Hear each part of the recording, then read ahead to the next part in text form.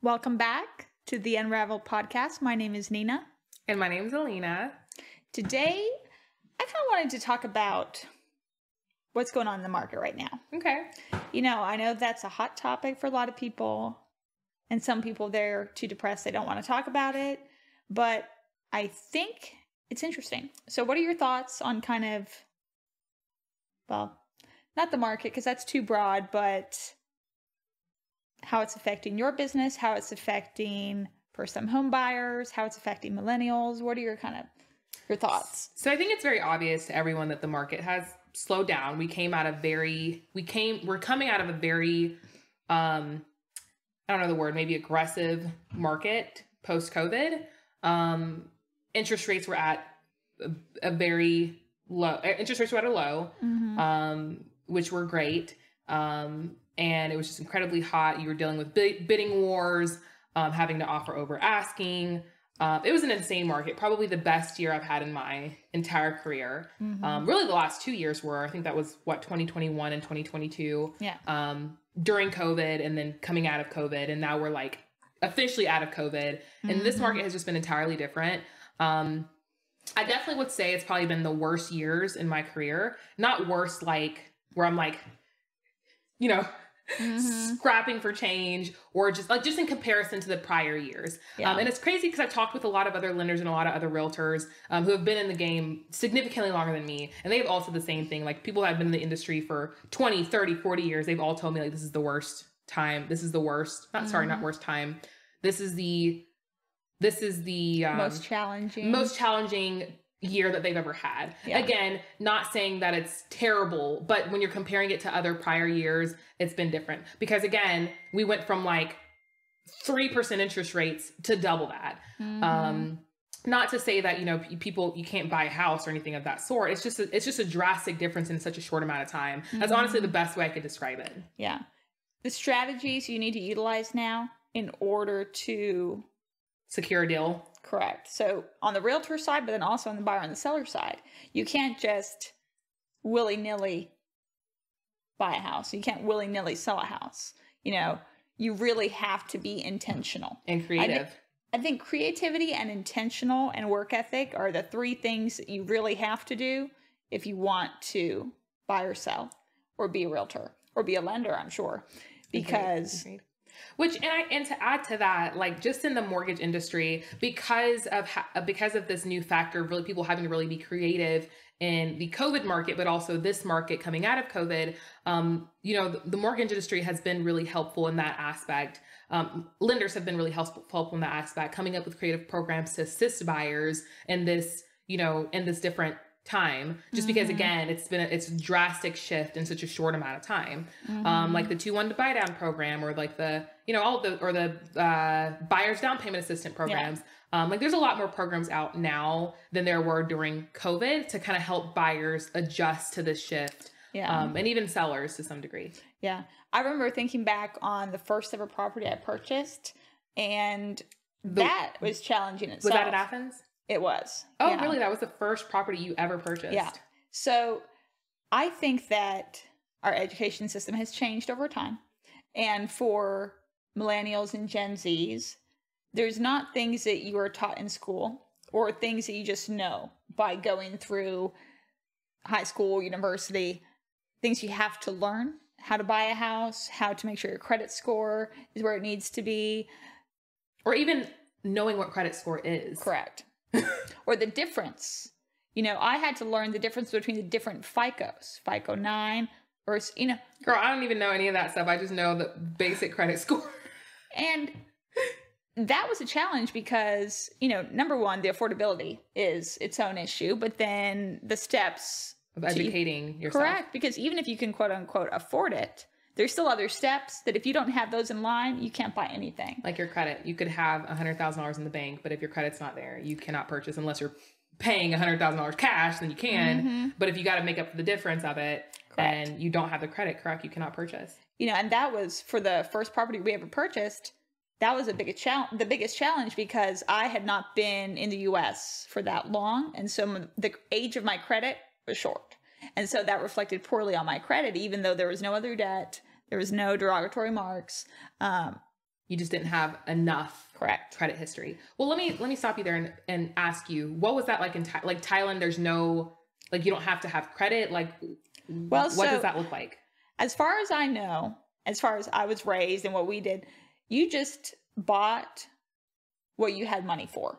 So I was always taught. So that means paying cash for everything. Mm-hmm. Damn, that's a big difference in the U.S.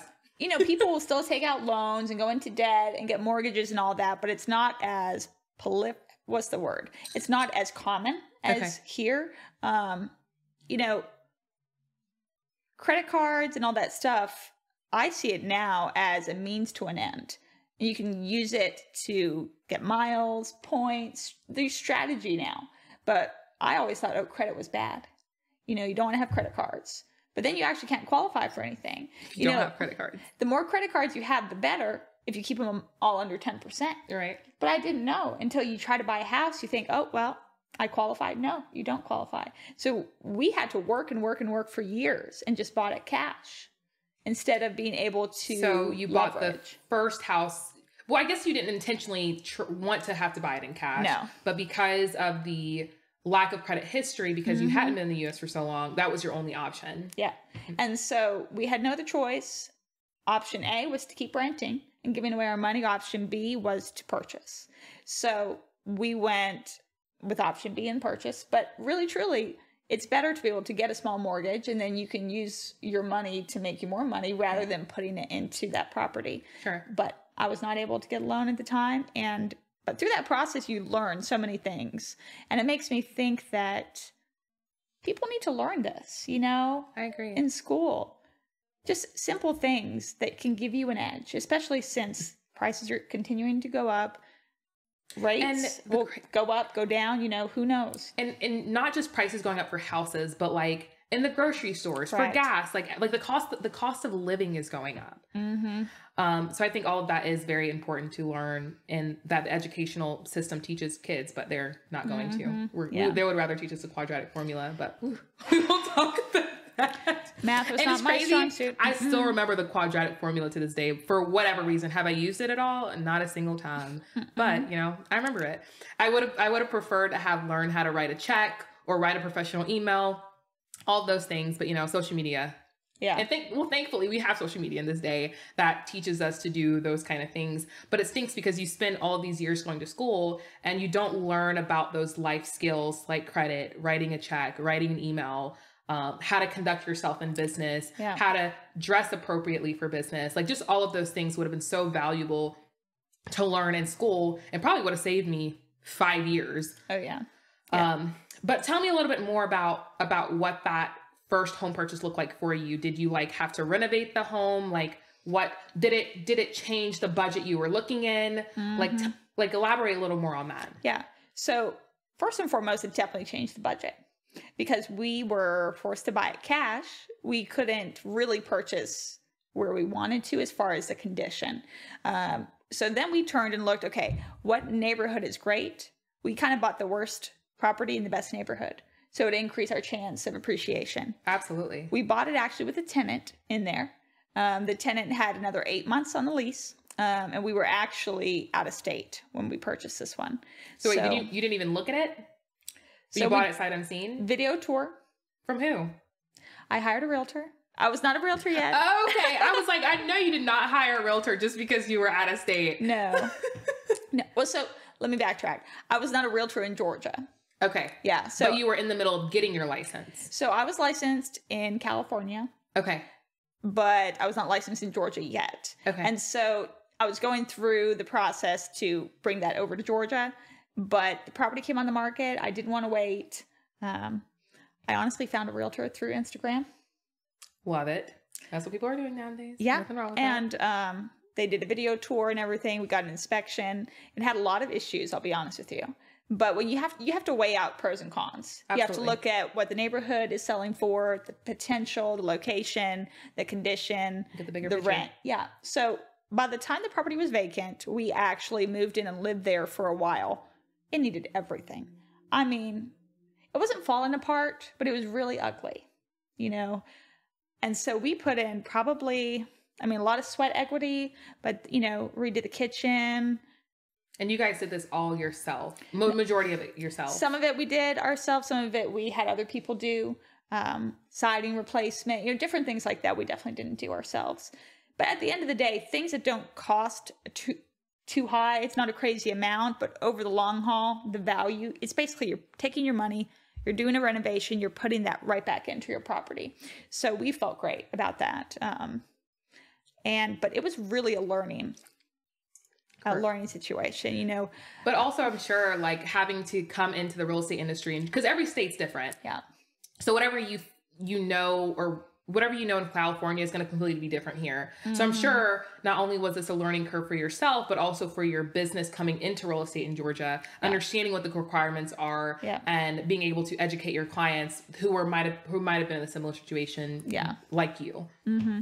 Yeah, definitely. And the second purchase we did after that was an investment property, and actually I learned even more with that one from the realtor side, because I learned different ways to handle things better based off of my experience. That situation, my realtor had called me and said, hey, this property's coming on the market. It's great. Let's move forward. What do you think? Come to find out, they were representing the seller also. And they recommended not getting an inspection. And in order for you to get the contract, you can't get an inspection. It was interesting. That alone sounded interesting. You can't get an inspection, but hey, we have multiple offers. Kind of putting that pressure. They wanted you to nix the due diligence period, basically. Correct. Yeah. That's risky in a transaction, but sometimes it's necessary. Mm-hmm. If you purchased in the last 2 years, I could understand, because that was a multiple offer type of year that people were doing that. Well, luckily, actually, it was right before the craziness took off. Okay. But then again, the margins were broad enough to where we were buying at such a great price, even if something was crazy wrong with the property. You can make that money back up. Yeah. So fair. But do I ever recommend a buyer to do that? No. At the end of the day, it's up to a buyer if they want to waive any contingencies, but preferably you always want to get an inspection so that you know. And so from the customer service side, the realtor side, in hindsight, I think I learned a lot with that one too. Sure. But luckily that one, able to get a mortgage. So you actually won the highest and best. Mm-hmm. Mm-hmm. But then technically, do I know if there was any other offers? No. So anyway, that's a different story. Hey, just so you know, you can always add a contingency in there saying that they show you proof of the other offer. Which, people could still lie. I'm not saying they won't, but it's something that I've always added in to get something as proof. 100%. And you know that now, but before you're you're right. Before you complete your licensing and everything.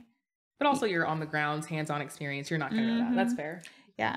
There's a lot of times where, because I work with a lot of sellers, we receive offers all the time with some contingencies and language in there that's so excellent that I actually have a document where I will copy them over, put the agent's name, because it's great to learn from people that have great language. Agreed. And they have experience and all that stuff. And so I have a nice document with all these beautifully written contingencies and So, I love that. But at the time I didn't know.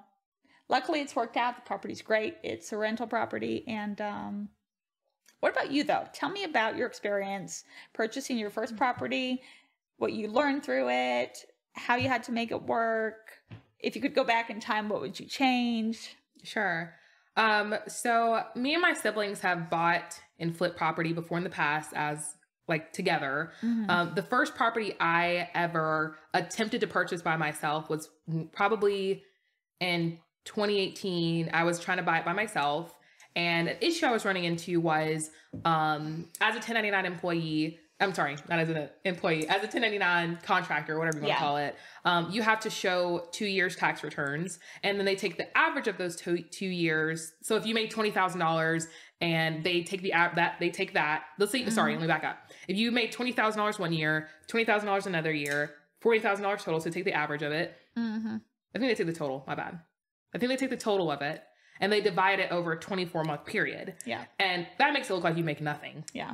So that's the issue I was running into when I tried to purchase then, because I had so many deductions. The whole reason I the whole reason I did, an LLC under my 1099, under my 1099 or whatever you want to call it, was so I can take off more deductions. Yeah. But I didn't realize at the time that how that was going to affect me in the long run, as trying to purchase property, is that you had to show income. Yeah. So if I made $20,000 and I'm taking off $15,000 in expenses, not to say they're not legitimate, like it makes it look like I made zero money. So then that way I don't qualify for anything at that point. So my lender told me at the time that, you're obviously going to stay in this industry. Once you've been in the industry for at least 5 years, they can use that last tax return and spread it over a 12-month period, and you can qualify that way. Then that way you don't have to worry about them, using 2 tax returns, dividing it up and whatever. So like, okay, that makes the most sense. So in 2021, when the market was freaking crazy during COVID, everybody offering over asking, I went through the pre-qualification process, and I did get pre-qualified for I think 700 or something like that. And I wanted my payments to be right around 3,500 or just in that ballpark, because that's what I could afford. And I was really struggling in that market because everyone was offering over asking, and I'm talking about $50,000 over asking, and people paying cash for the difference. And I was like, I cannot afford this. So I was like, although I tried to still purchase a house during that market, I couldn't afford to compete with these buyers who were paying, $50,000 cash over asking. So continue to look, didn't even find a house until that next year in 2023.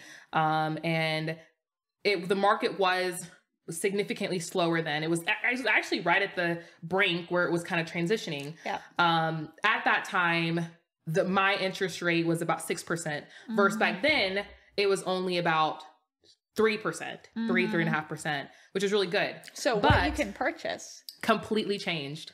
Shrinks. Completely changed. Yeah. So at this time around, I could only qualify for 500. So we're talking about $200,000 less, but whatever. I didn't really care. It is what it is. But also my biggest thing was to get my payments to kind of where I needed to be. As a buyer, your only concern is your payments. What are your payments look like because you want to make sure you can afford whatever you're buying. Yeah. So at that time, I found a house. So wait, let me go back. So my budget was $500K.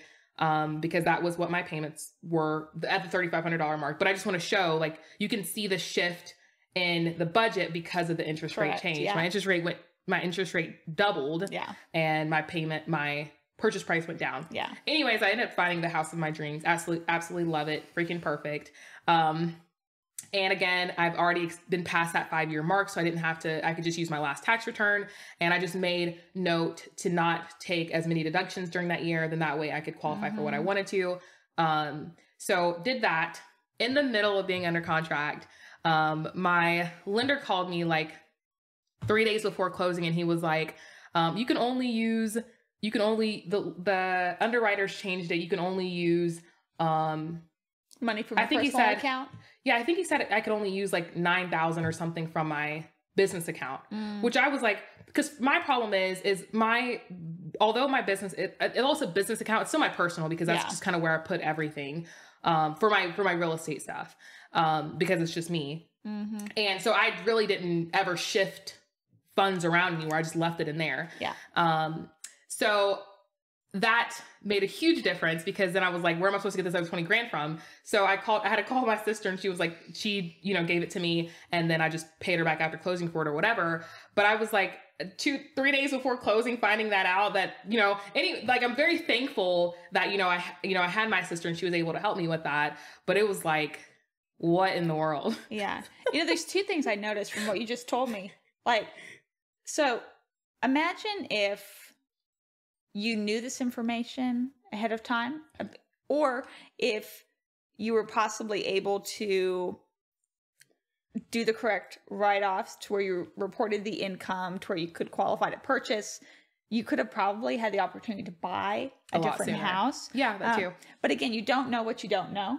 And that's correct. Part of what I hope this podcast gives to people is just a little bit of insight, or at least the idea to go do some research yourself, because you were blessed, or you worked hard, but you found a home that you love, your forever home. I don't know, but a home that you love. For a lot of people though, you may not find your forever home. Sure. And I mean, for me, certainly that first property was not. And that's okay. At the end of the day, you're building equity in something that is yours that you can use towards the next whatever, next investment, next property, whatever you want to use it towards. As long as you can get your foot in the door, that's the most important biggest thing. Agreed. And as easy as the process can be, the better. But sometimes things are out of your control. But that's like where educating yourself is so important. Hiring the right realtor. If you don't want to use a realtor. But also the lender as well. Correct. That plays a big factor. And the only reason I found out, a day or two before closing is because a normal closing takes 30 days. I was trying to close in 2.5 weeks. So that's what kind of limited the amount of notice I was given. My lender did absolutely phenomenal. Yeah. Yeah. I mean, that's the thing, whether it's a big house, a small house, a condo, a townhome, multifamily. I mean, there's so many different options, but I think the process starts a couple years beforehand. You have to start preparing to make that decision, Exactly. Now, are there times where your parents give you money or you inherit money or sure, but typically for the majority, you have to work for that. Right.